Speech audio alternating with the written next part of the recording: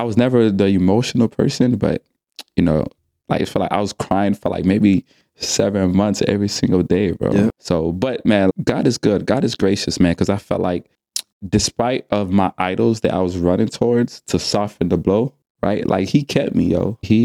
Like there's times where I could feel his presence. Yeah. Despite how my thinking was, Yep. despite what I was doing, like God really, really, really kept me. And I could say the reason that I'm walking today is because when I was crawling, he was hyping me on. He was pushing me, right? And he was by my side.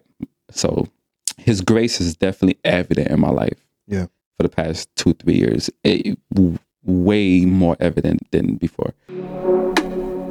I just don't believe that we were saved to stumble our way through life this side of heaven. I believe that we should respond to his saving grace with a life that glorifies him in every way, both the spiritual and the practical.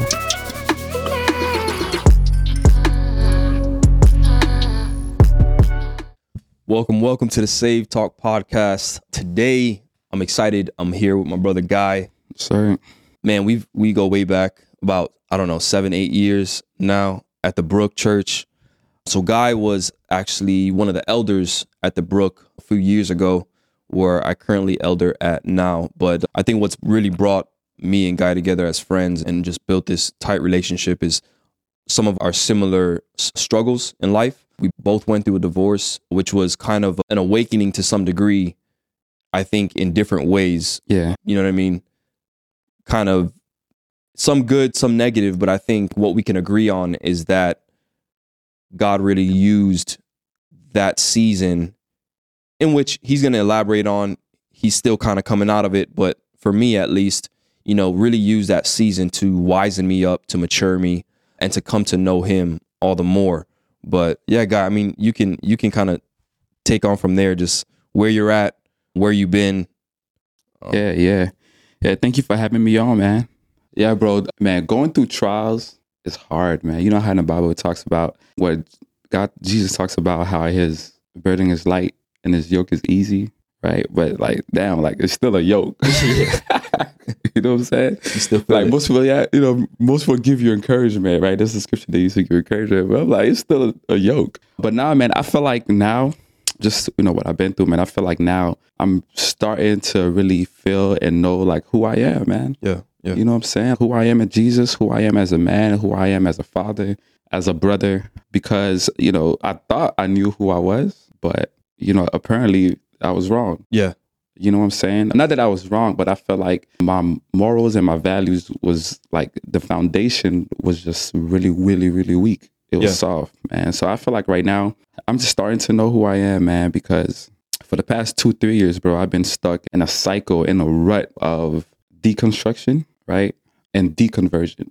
Now, would you say that, because deconstruction, when done intentionally, is a good thing. I wouldn't call that stuck in a cycle or rut, but would you say that this deconstruction has taken place in a way that wasn't necessarily all you're doing, but because of some of the decisions you've been making, God's been revealing? Well, the reason why I say cycle is because I use that as an excuse. Okay. Right? That's how it's a cycle. So legitimately, deconstruction is to rethink, reshape some of your beliefs or what you think about Christianity or whatever it is. But the thing about deconstruction is that like Satan could hijack your thoughts and that idea too. Yeah. Right? And what happens is that when you allow Satan to hijack it, the deconstruction could lead more into deconversion.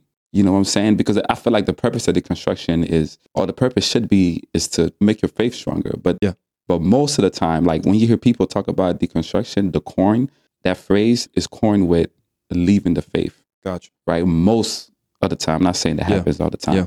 So I felt like I've been, for the past 2-3 years, man, I feel like I've been stuck in a cycle where, because of the things that I've been through, like first, my mom passing away, right? And then bring your mic up a little bit. A couple months later, my divorce, right? I feel like those two things was what my identity was based on, right? Yeah. Now, I was a believer at that time. So, people was like, man, you're a believer, scripture. So your identity should have been based on Jesus, right? But it wasn't. It wasn't. My identity was based on the idea of how my mom loved me, how my mom prayed for me. I always tell people I'm a believer mainly because my mom used to always pray for me, right? And also my identity was based on my marriage. Like I lived for, my daughter and my ex-wife at that time, right? Prior to that, I've never, ever really been through like a devastating moment, anything. Like my life was pretty well smooth before those two things happened. So what happened is when those two things happened, so I didn't know who I was. The first thing Satan did was strip my identity from me and I was lost. Yeah. That's how easy it was. Like it wasn't hard at all. You know what I'm saying? So for the past 3 years, man, I've just been in a cycle, in a rut, feeling like I want to serve God. I want to have my identity based on him. I want to be this on fire Christian, but that hasn't been the case, bro. So that's why I say I feel like I've just been in a cycle of deconstruction, but then in that middle space between deconstruction and deconversion. Like I'm not saying I walked out the faith completely, but I've allowed that idea of deconstruction in my mind to take me to places and do things that I shouldn't have done. So yeah, it's interesting because I know that you were prior to the whole divorce situation, you were being discipled. You know what I'm saying? Like you becoming an elder at the Brook, that process was you being discipled, really growing in your knowledge of the scripture. And I would say to some degree, growing in your knowledge of the faith. I think that when you are in that season, you really don't know what your foundation is or how weak your foundation is or how frail or fragile your foundation is as far as your identity and being rooted in Christ is until it's tested. Like no one knows that. Exactly, bro. The one thing I've learned is the biggest threat to, like, when you going through things, right? When you're going through trials, right? And tribulations, whatever you want to call it. If you don't know what your identity is, then you'll start going back to different idols or different things just to kind of make you escape what you're going through. Yeah. And that's what I went through. That's what I've been going through.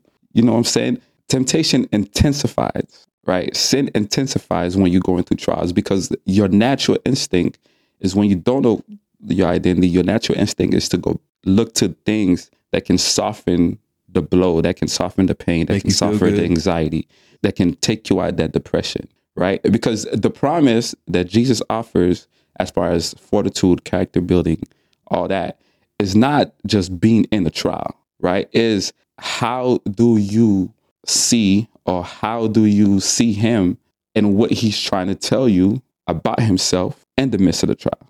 Yeah. If you're not doing that, then you're just going through. Yeah. You're just going through the trial and you go to different things, you do different things, you listen to different things, and you do different things to soften that blow. Yeah. So of course, when you don't know what your identity is, bro, like you open up yourself to a lot of things that this world has to offer. Here's the thing though, if we take that phrase, right, when you don't know what your identity is, I think it goes beyond merely knowing what your identity is. I think that identity is something that can only be built, right? So, for example, I say, I love my wife, right? We enter into marriage. That's why I choose to marry her, because I love her, right? Mm-hmm. And I say that in a verbal sense. But even when I say that, I don't truly believe that the love that I speak of exists yet. I think the journey of the marriage begins to cultivate, of course, that love that I speak of. But up until that point, it's just words, right? And I think that with this identity that is rooted in Christ, I believe that is something that can only be built, constructed through the testing of our faith. So you look at, this reminds me of Peter at the Last Supper, right? And he's like, Lord, I'll ride with you to the end. Yeah. And Jesus is like, that's nice. But the reality is, before the crow, you're going to deny me 3 times. Makes its noise, you're going to deny me 3 times, right? Yeah. So Peter, it's not to try to tell somebody, you didn't really love God, or you're not really a Christian. That wasn't the case. Yeah. It's just Peter had to cultivate that level of commitment and ride or die faith to Christ that he was speaking of. It had to be built up. And Jesus knew, you haven't been tested yet. You haven't even put in the practice yet. Yeah. But I will take you down a road where you're going to be tested. You're going to be able to put in the practice. And now when you speak, it's going to be validated by the experience, the journey that I took you down. Yeah, the test. And I think that's most of our walks. Our walk. Definitely, man. Definitely, man. And to be honest, that's been my experience, bro. And to be honest, to keep it real, I wish it didn't take 3 years. Yeah. You know what I'm saying? But that's my story. That's my journey. And that's been the process, man. And I've looked at people like you or people that I've spoken to, man, to have gone through that process and for you guys to really have taken in or really honed in on what, like when you were in that process, on what God was trying to show you or what he revealed about himself to you guys, and not to see you guys on the other side of it. That itself is encouragement for me. Yeah. You know what I'm saying? There's another side to this. But you have to go through certain trials. You have to go to certain tests, and you got to go through certain things to make it to the other side, man. And I'm still on that journey, like you said earlier. I'm still in that process. I'm not, fully where I want to be at. Not to say that I would ever be on this side of heaven, but I'm doing it, man. I'm walking. Yeah. I'm crawling. However you want to call it. And I appreciate that. I appreciate your willingness to go on that journey in spite of perfection or whatever the case may be. Like you're willing to go on that journey with God and say, hey man, I know that I may not have the desire to show up every day. Yeah. But I'm going to keep trying. Yeah. You know what I'm saying? I'm going to keep trying, and it's one of those spaces where it's so easy for people to look at you or people in that situation, individuals in that situation, and be like, I thought he was a Christian. Why is he doing that? I've heard that. Why is he in that environment? I've heard that. You're supposed to be a believer. Like, you were elder at one point. Like, what are you doing? You know what I'm saying? And now it's like with social media, you can't really hide, unless you're inauthentic. I value those individuals that are authentic, and what they're doing. If that's where you're at. That's where you're at. That's where I'm at. So it makes it easier for people, the critics, to be like, yo, this guy was never a Christian in the first place because look at how he's living, Yeah. And it's like, those are usually coming from people that haven't been in a trial. Yeah. That haven't had their identity feel like it was like just ripped from under them. Like identity is such a major, it's who we are. It's who we are. Once that got taken from you, you lost. Yeah, you really are. It is the fast track to hopelessness when you no longer know who you are, what your purpose is. Why do you think a failed marriage has the ability to crush some people the way it does? You know what I'm saying? Like, what are your thoughts on that? Man, I think the reason why is because, man, like marriage is the one thing, or is one of the main things that when you in it, like you've given your all, right? Some people would agree, some people don't, but yeah. Well, let's talk about in context of a believer. Yeah. Right. And we see that because, even not even believers, because we see that because a lot of people commit suicide after marriage. When you say after marriage, you mean like divorce. Divorce, okay. Right? There's things where some people kill themselves, they kill the spouse and the kids. Yeah. So I think marriage, man, despite how you feel about it, the way God designed it to be, we cannot take away from that design. Yeah. Right? It's supposed to be the most intimate, real, and one of the most important aspects of your journey here on earth. Right? So it was designed to be that, whether you're a believer. For those that were called to marriage, right? Because not everybody was called to marriage. Correct. But yeah. If you're a believer or not. Yeah. So the impact of losing that, or the impact of that being taken away, or either your ex-wife leave, or your husband leaves, like the impact of that is, I think, is the most devastating impact that could happen in anyone's life. Yeah. Right? Whether you're a believer or not. But I think it's because the main aspect is because what God designed marriage to be, whether you a believer that's married or not a believer, the design is still there. So when that is taken away, you feel the impact the most. Yeah. That makes sense. You get what I'm saying? No, it does. Yeah, man. And especially if you've been with that person, for a lengthy period of time, man, like it's crushing. But I think it's because of what God meant marriage for. And I think once that gets taken away, then, it has a lasting impact. It's on whoever it is, whether you're a believer or not. For sure. Do you believe that regardless or in spite of the design, do you believe that there is an approach that we as the individual take to marriage that can cause that blow to go beyond what it's intended to go? The blow of divorce? Yeah. So for example, like there was a podcast that I did where I brought up the idea that my identity in many ways was tied to the marriage and not who God is and who God says I am. Mm-hmm. So at the failing of the marriage, I'm a failure as a man. Yeah. You know, I'm less than, I'm not capable of loving a woman. It's all these different things, right? Which for me, I believe caused me to stray away from the Lord and endeavor into some things that I should have never got involved into, even though a failed marriage, no matter what, even if you're doing things right, your identity is secure, is a devastating blow, right? Yeah. So I don't want people to get the impression that, well, it's okay to go off the deep end because it's God's design that you stay married, right? Mm-hmm. And it hurts when you lose it. Mm-hmm. You know what I'm saying? Mm-hmm. Versus, I believe that we also have responsibility. To nurture. To what's the way I'm trying to put it? We also have a responsibility to, everything should be in priority. We should have a degree to. So, for example, like who God says I am and who God is should trump all of that. You talking about your foundation? Yeah, exactly. Before you get married. Yeah, it should trump all that. Not who my wife says I am or what people say about me because of my marriage. Yeah. Or the identity they create for me because I have a great marriage and X, Y, and Z. Yeah. That should never, when those things, those ideologies trump your identity in Christ, then you lose that. Yeah. And it's like you lost everything. Definitely, man. I think because the thing is that, man, you called to be a son before you called to be a husband, right? You called to be a brother before you called to be a husband. I'm speaking in the context of a man now, obviously.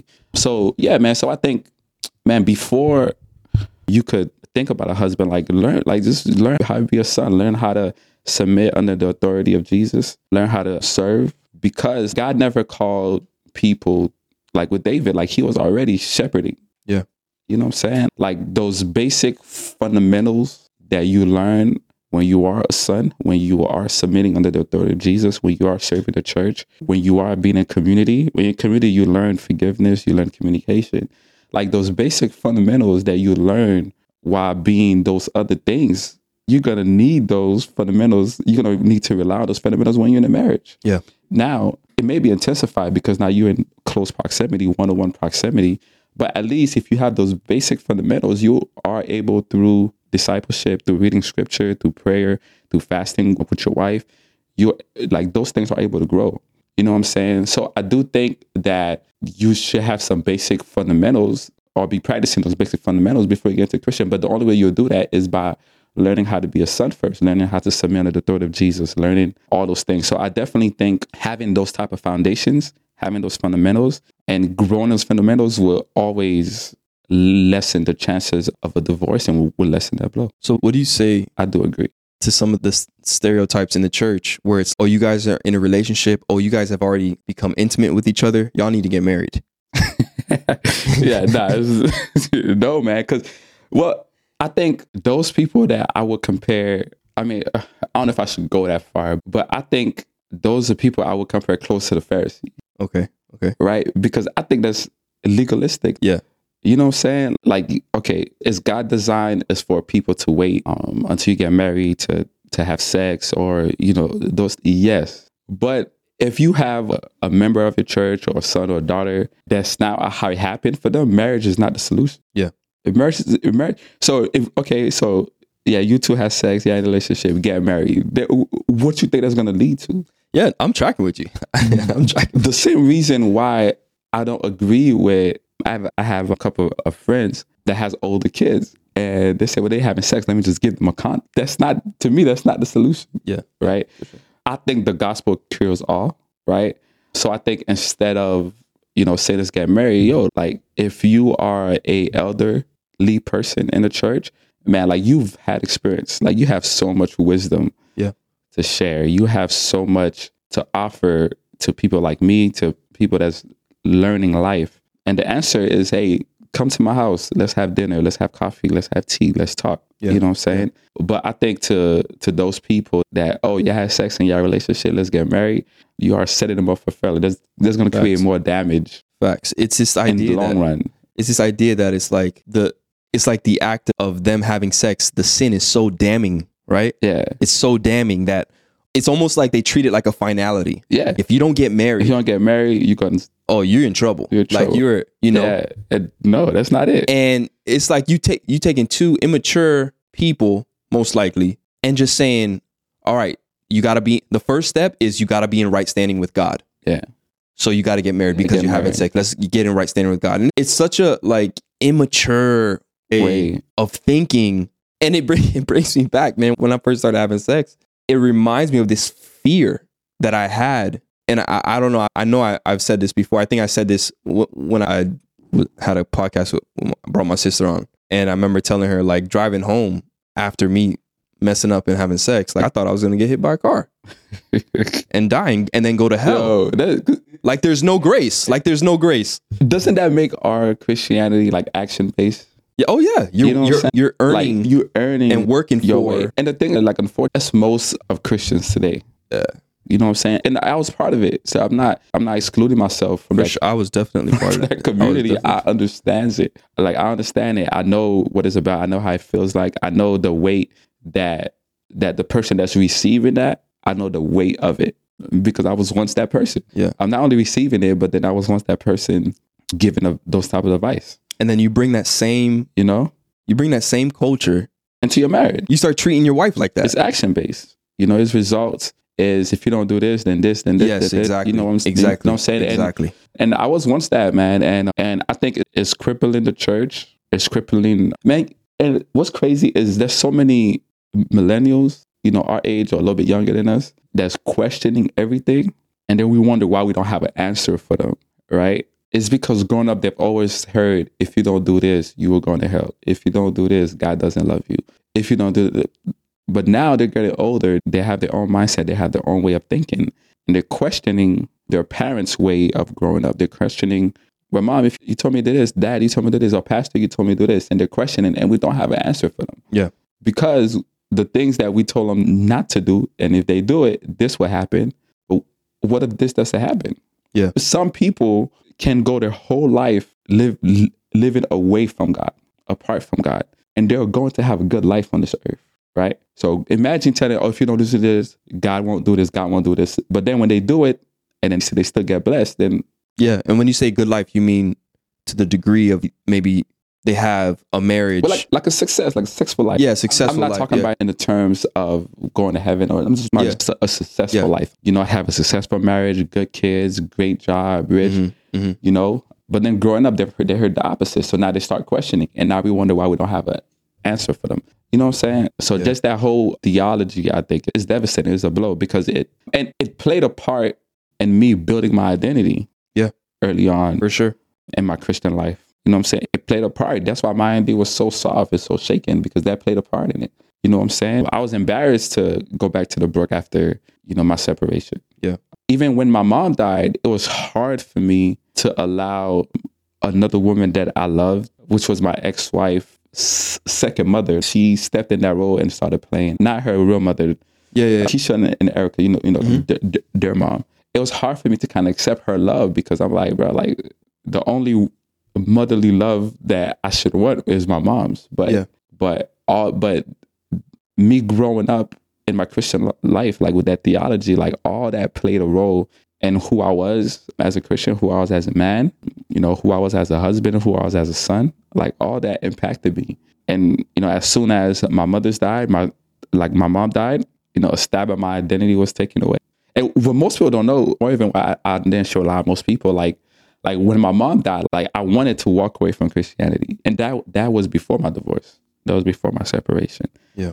Because my mom played so much, like she played a big part of who I was, of what my identity was. And then when she died, I'm like, oh, it's not, that's it. You know what I'm saying? So, yeah. Yeah, that's tough, man. That was a lot going on in a short frame of time for you. In 1 year. Not even 1 year, like 7 months. Yeah.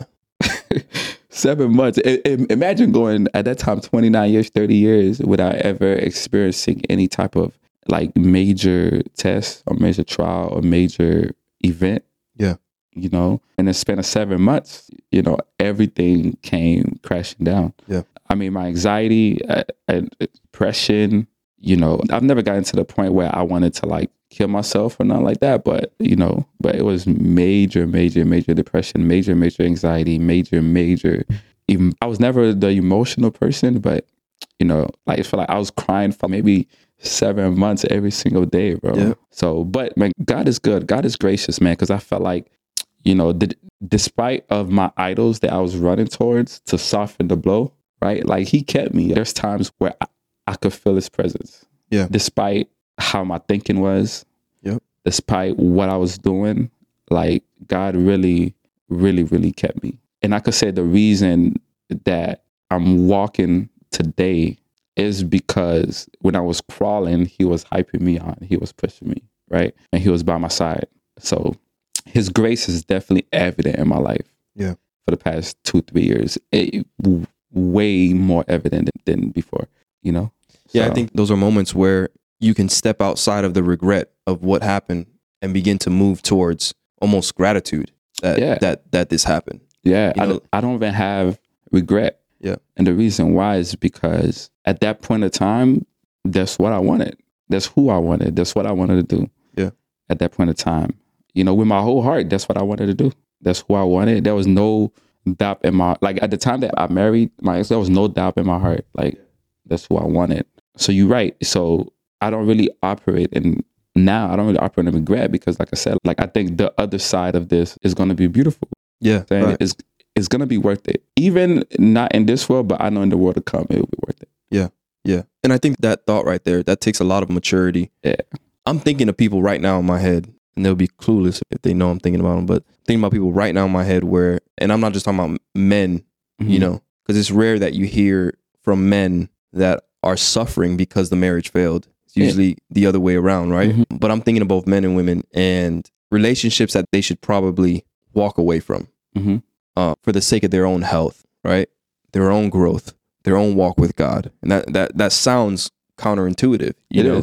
But you know that the reason that they're hanging on is because of fear. It's not even just like, I want to do the right thing. It's fear. It's fear of letting go of this person and knowing what life looks like on the other side. On the other side. Can God restore a fractured life? You know, that's how it feels. Like when your marriage is fractured, it's broken, or a broken life. It feels like your life broke. Yeah, of course. You know what I'm saying?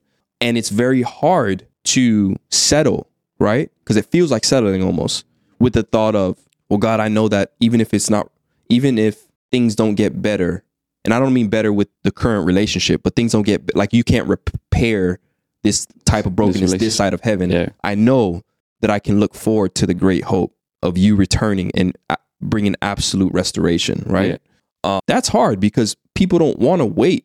The idea of having to wait till that time. Yeah, delayed gratification.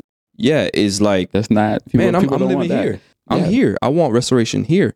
Yeah. But I do believe that God has a way of getting us to a point of surrender where we are like just fully immersed in our trust for him. And I think some people have to go through a greater trial where we're crushed, right? The Bible talks about the difference between falling on the cornerstone, falling on you, and grinding you to powder, right? I felt like that was my story. Like God had to grind me to powder. You know what I'm saying? I couldn't just be broken. Like I was so stubborn and hard-headed that I need to be crushed. Yeah, man. Yeah, and it's only going through, like I said, man, and the thing about scripture is, you know, like scripture don't come alive. I'm not going to say that because I don't know, people might say, oh, a heretic. But at least for me, the pages of the Bible screams at me when I'm going through trials, right? Yeah. So it's like, all right, man, like I read for God, so like I read these things, right? But when you're going through trial and you see that, like one of my favorite things now, it wasn't before, is that, man, you know, even though I walk through the valley of the shadow of death, like he would be with me. Man, I learned that psalm since I was 10 years old, right? But Pastor David Rosa, he sent me maybe like a couple of weeks after my separation or something like that. He sent me that text, man, and I just bawled out crying. And now I'm looking back, I'm like, God is with me not to remove me from the situation, right? But to teach me, and grow me. Like I would never have been a emotionally mature person as I am now if I didn't go through this, right? So what you're talking about is part of it, to be able to look ahead, eternity, right? To have eternity in the back of your mind when you're doing certain things. Like that takes emotional maturity. That takes delayed gratification. I would never have, you know, get to that point, you know, if I didn't go through what I went through, right? So emotional maturity is, I'm in the situation, now how do I apply wisdom to it? It's basically what it is. Yep. You know what I'm saying? Is applying wisdom in whatever situation that you're in, and not emotionally, and not like initially react solely based off your emotions or how you feel. Yeah. But let's apply some wisdom to it. Let's apply some knowledge to it. And being able to have a mindset that said, okay, even if this don't get accomplished on this side of heaven, in the world to come, I know that it will. You know what I'm saying? And for me, like I said, I still have a lot of growth that I have to do. I still have a long way to go. But that's one thing that's keeping me pushing. You know what I'm saying? I've never not wanted to be with Jesus. Even the past 2-3 years, my thinking was not that I don't want to be with Jesus. I still want to be with Jesus. But, you know, just the process of that, man, is just so hard. I'll be honest with you, man. The deconstruction is wanting to be with Jesus, but then the deconstruction part of it is who the hell is Jesus? Yeah. You know what I'm saying? Yeah. And when you get around people that supposed to be believers and they're supposed to love Jesus, like I have it written down on my thing that on big letters, I was like, man, I just want to be around people that just love Jesus. Forget about all the other stuff. Like I want to be, and that was like a year and a half ago. I think I wrote that in my journal. I want to be around people that just love Jesus. Yeah. Forget about every other thing. Like whatever you could think of a Christian has been through, as far as like I've been through it. Yeah. Like I'm not talking about trials. I'm talking about like just the motions of being a believer, whether in the church or discipleship or teaching. Like I've done all of that. I've experienced all of it. When it comes to a point where I just want to be with people that just love Jesus, right? And I felt like when I wrote that, it was hard for me to find people like that. Yeah. So that's why I wrote it on my journal. But yeah, man, but you know, that's my journey, bro. Yeah, I think and I wouldn't trade it, to be honest. I think it's so good what you said. Like the ultimate thirst that was bubbling up in your soul was just like, I just want to be around people that love Jesus, you know? Yeah, forget all the other things. And it reminded me of just a time where I was just like, man, just literally just crying out to God. And I had this song playing on repeat. And all it said was, give me Jesus. Yeah. That's it. Give me Jesus, you know? Yeah. And what's challenging is that when we run into Christians or around Christians in a time that our soul is dry, you thirst for what's most important. Facts. And when people are giving you what's least important, like systems, like theological views, different ideologies, pointless debates, it's like, yo, get the heck away from me, yo. Yeah, I've been through that. Like, get away. Yo, get away. I take that. It's such a sore thumb for me, man. It really is a sore place for me because we get caught up in our theological views and our biases, right? A lot of them are just pure bias. Yeah. But man, when you look at the way Jesus lived, like he got down to the core of who the person was. Exactly. And he did it by sitting with them, eating with them, spending time with them, having deep conversation with them. What are the ways that I can meet you and care for you where you are right now? You know, and I think that's one of the issues with the church. It's like, we don't know how to practically meet people's needs where they are right now. No, we don't. We make it way too complicated. We don't. You know what I'm saying? Yeah. If a person is hungry, or a person is, and they're hurting because of that, like Bible's clear, like you feed them. Yeah. You know what I'm saying? So it's no different when we have these situations where you got people that are in broken relationships and they feel alone and they feel isolated. What do? You don't give them a system. You give them your time. Yeah, you give them who you are. You give them your time. Yeah. You sit with them. You sacrifice your time to be on the phone with them and have conversations, even if you need to have the same type of conversation 100 times. Yeah, me and you had a same type. We've had many conversations. Yeah, same topic conversations. To this day, we still having some of that. yeah. But I remember a very specific conversation. I was working at AT&T, and it was that time where we had to leave the yard. Yeah. I'm in my van, and I'm bawling, crying. This is in the midst of all the horrible things in my relationship, feeling it slipping away, and I was in not a good space. Yeah. And I remember blowing up Moochie's phone, blowing it up, calling. And he finally picked up the phone, and I told him, I said, I don't think you understand. I said, I need you to pick up the phone. Like, I need you to pick up the phone. Now, you can look at this in multiple ways. You can say, man, that's a lot of pressure to put on another person. It is. You know what I'm saying? Because it is. Yeah. It's a lot of pressure to put on another person. But where I was in such a lonely and dark place that just having someone that could respond when I called meant everything to me. Let me ask you a question. What do you think is the difference from calling somebody, right? And of course, encouragement, but depending on who you call, they will mostly encourage you through what scripture says and stuff like that, and run into prayer or run into immediately to God in that moment. I think, number one, I would say I was forced into that. Into what? Into prayer and crying out to God. I think initially I spent a lot of time doing that. While I was still married and trying to save the marriage, I was crying out to God. I was in worship. I was reading. I was doing all these different things. When it got to the point where I knew this, God is not going to restore this thing. Like, it's done, At that point, I was in a state of like question and even bitterness towards God. So prayer started to kind of like dwindle, but I still needed like community. You know what I mean? I still needed, because in my mind, what I felt like was, well, God, I've been praying all this time. I've been reaching out to you all this time. I've been reading scripture all this time, and there's no response. Yeah. Because my response was tied to whether the marriage is restored. Yeah. That was my only stipulation for God, is I know you hear me and I know you're listening. Yeah. If the marriage is restored. If the marriage is not restored, that means you ain't here. You're not present. That was my way of thinking. Yeah. So then it shifted towards, man, I need people I can talk to. I need, and in that case, like the time that Mucci made, even in his difficulty with that in particular, like that he gave me was significant. Yeah.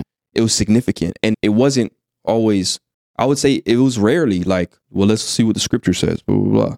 Like sometimes it was, we both on the phone, we're both crying. You know what I'm saying? Like having another brother on the phone to cry with me and empathize with me in my pain meant so much. Yeah. And that's what a lot of people don't understand, is that is God meeting us where we're at. Yeah, it's one way. Yeah. No, it's one way, of course. But I'm just saying, like, to me, I wasn't seeing it other ways. I'm seeing that the fact that, like, at this moment, Christ is showing me himself, his care, his empathy, his love through one of his children. Yeah. You know what I'm saying? It was no different than the example I gave in another podcast with my daughter. Yeah. A year and a half, 2 years maybe, and I'm crying on the couch, and she comes up to me, puts her hands on the side of my face, and says, "Daddy, I still love you." Yeah. Not really knowing the weight of the situation at all. Yeah. What do you think that was? That was God meeting me where I was. Yeah. You know what I'm saying? At that time. And God gives us the ability to be that person for other people. Yeah. But when you so caught up in saying the right word or the right scripture, instead of just like, man, let me just love this person. Yeah. Like you're not doing anything. You need to get out of your head and just go back to the basics. Yeah. You know what I'm saying? Like that just something that's been on my heart, man. Yeah, man. A lot. As Christians, we need to go back to the basics, the simple things. Yeah. Because there's power in the way that we love, in the way that we care, the way that we give people time, Yeah. Yeah, I think for me, the reason I asked that question, because for me, when my mom first died, or even within that 7-month period, it was hard for me to go to scripture. Yeah. It was hard. One, you call it embarrassment, right? But I think second, like I would choose to call people first, like you or Chip or Carly, or at that time Jody, because I just needed instant validation, bro. I just needed instant validation. And at that time, I felt like going to scripture wasn't going to give me that. If anything, going to scripture or worship, it made me cry more. Yeah. You know what I'm saying? Yeah. It made me cry more. So I think one was embarrassment for me. And second, I just needed instant validation. I just need to feel good about myself.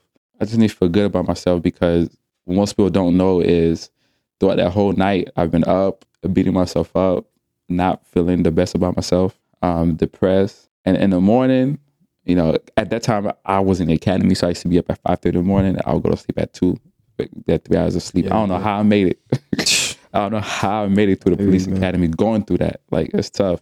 You know what I'm saying? And when I woke up, I just said, man, I'm tired of beating myself up. I just need to feel good. Yeah. And I didn't think scripture would do that for me. So that's why I would call you. I would call the people. So that's why I asked that question. So to me, that was the difference for me. And to be honest, even now, bro, it's still kind of hard reading scripture, because, the stains of that is still in me. You know what I'm saying? The stain of it is still there. So I also believe there's a dynamic to which scripture comes alive in community. Yeah, of course. You know what I'm saying? Yeah. Like scripture comes alive in community. Yeah. There's a time and a space that needs to be created for, right? Silence and solitude. Mucci was just preaching about this on Sunday. Mm-hmm. It's necessary to our walk with faith. We saw how Jesus emulated that, like throughout the years on earth. That was a part of his faith walk, right? Yeah. So we know it's necessary. But we also know, especially in times of like loneliness, that the enemy tries to draw us more and more into isolation where we're stuck in our own thoughts. In those times, it's probably not a time for silence and solitude. It's probably a time to press into community. No, of course. You know what I mean? Yeah, because when the enemy could get you away from counsel, wise counsel, or by yourself, like most likely you are going to go back to what you desire the most. Most likely you are going to do what you desire the most. You're going to go back to, and I'm saying because it happened to me. You know what I'm saying? Like my times of silence, there's times where I'll be at home and I'm in silence, man, and I'm fighting. And the only thing I could think about is satisfying my desire. That's it. That's it. You're right, bro. That's the only time. And then what I do, I call some people or I just go out and do whatever I got to do. So what most people don't think is that when we do certain things, we just think that, we just, I'm just doing them. But people, like what most people don't grasp is that, especially for a believer, right? Your ideas and your thoughts are inspired by something. Yeah. Is it about the Holy Spirit? Or Satan is going to inspire what you do. Most people just think, I'm just doing it because that's what I want to do. In a sense, that's true. But it's fueled by outside force, right? For sure. So when you talk about isolation, I could resonate with that because, as you know, I left the church. Like I left the book. Yeah. I isolated myself from everybody. You know what I'm saying? And looking back, was that the smartest thing to do or the worst thing that I could have done? Yeah, it probably was the worst thing. Yeah. But hey, that's what I felt like doing. That's where I was at that time. That's part of it. And it's the perfect example. And we'll begin to close now. But like, to me, in that time, what we're saying right now is if you're in that time of just pain and suffering, the best thing for you to do is to press, in spite of how you feel, to press into community, right? Press into community. And not just any community, but people that love Jesus. People that love Jesus. But here's the beauty of the gospel and the way the gospel Christ shows up, even now, right? Is that even when you make the decision to say, I'm not going to press into community, I'm actually going to press into self-pleasure, self-seeking pleasures, the wrong community, doing what I want to do, you have the picture of the shepherd that leaves the 99 for the one. I have that tatted on me. And that's exactly what Christ does. Yeah. And in both of our stories, that's what he did. In my story, when I stepped out, it wasn't like, you decided not to press in the community, even though that's the right thing to do. Mm-hmm. Go ahead, have fun. Yeah. Do your thing. No, he followed me right out there. Yeah. And some of y'all not gonna believe that, but I'm telling you, that's like he did for you. In my worst things that I was doing, there was ways in which God was saying, I'm here. Yeah. I'm with you. Yeah. I'm with you. You know what I'm saying? Like, you can't, that's not human nature. People don't do that. That's a God thing. And he takes those circumstances in our rebellion to glorify himself. Yeah. I'm going to show you in your rebellion just how great I am, just how much I love you. Yeah. Just how patient I am, just how merciful. And you don't know that unless you've rebelled. You know what I'm saying? So it's amazing, man. Beautiful. I mean, it's amazing, man. I mean, like I said, man, his grace, like I said, I have that tatted on my arm, man. And I look at that every now and then. And that's also my story, man. I wholeheartedly believe that I'm on this journey that I am today is because, God kept me. Yeah. You know what I'm saying? He kept me. Now, keeping me does not mean that I haven't rebelled. Keeping me does not mean that, I haven't sinned. Yeah. Keeping me is not that I haven't done those things. But I think, keeping me is just that, I got you. Yeah, even though you're doing those things, I'm here. I'm going to keep loving you. I'm going to keep loving you. I'm going to draw you near to me. I'm going to put people in your life that's going to pray for you, that's going to hold you accountable. Accountability is part of God keeping you, by the way, because most people don't, accountability don't feel good. So if it don't feel good, people don't think that's God's way of showing grace, but it is. But yeah, man, so like I said, I'm excited. Like I said, I'm not all there yet. There's still a lot of things that God has to do in my life, but footsteps. Yeah, and that's everybody. That journey this side of heaven is continuous. It's ongoing.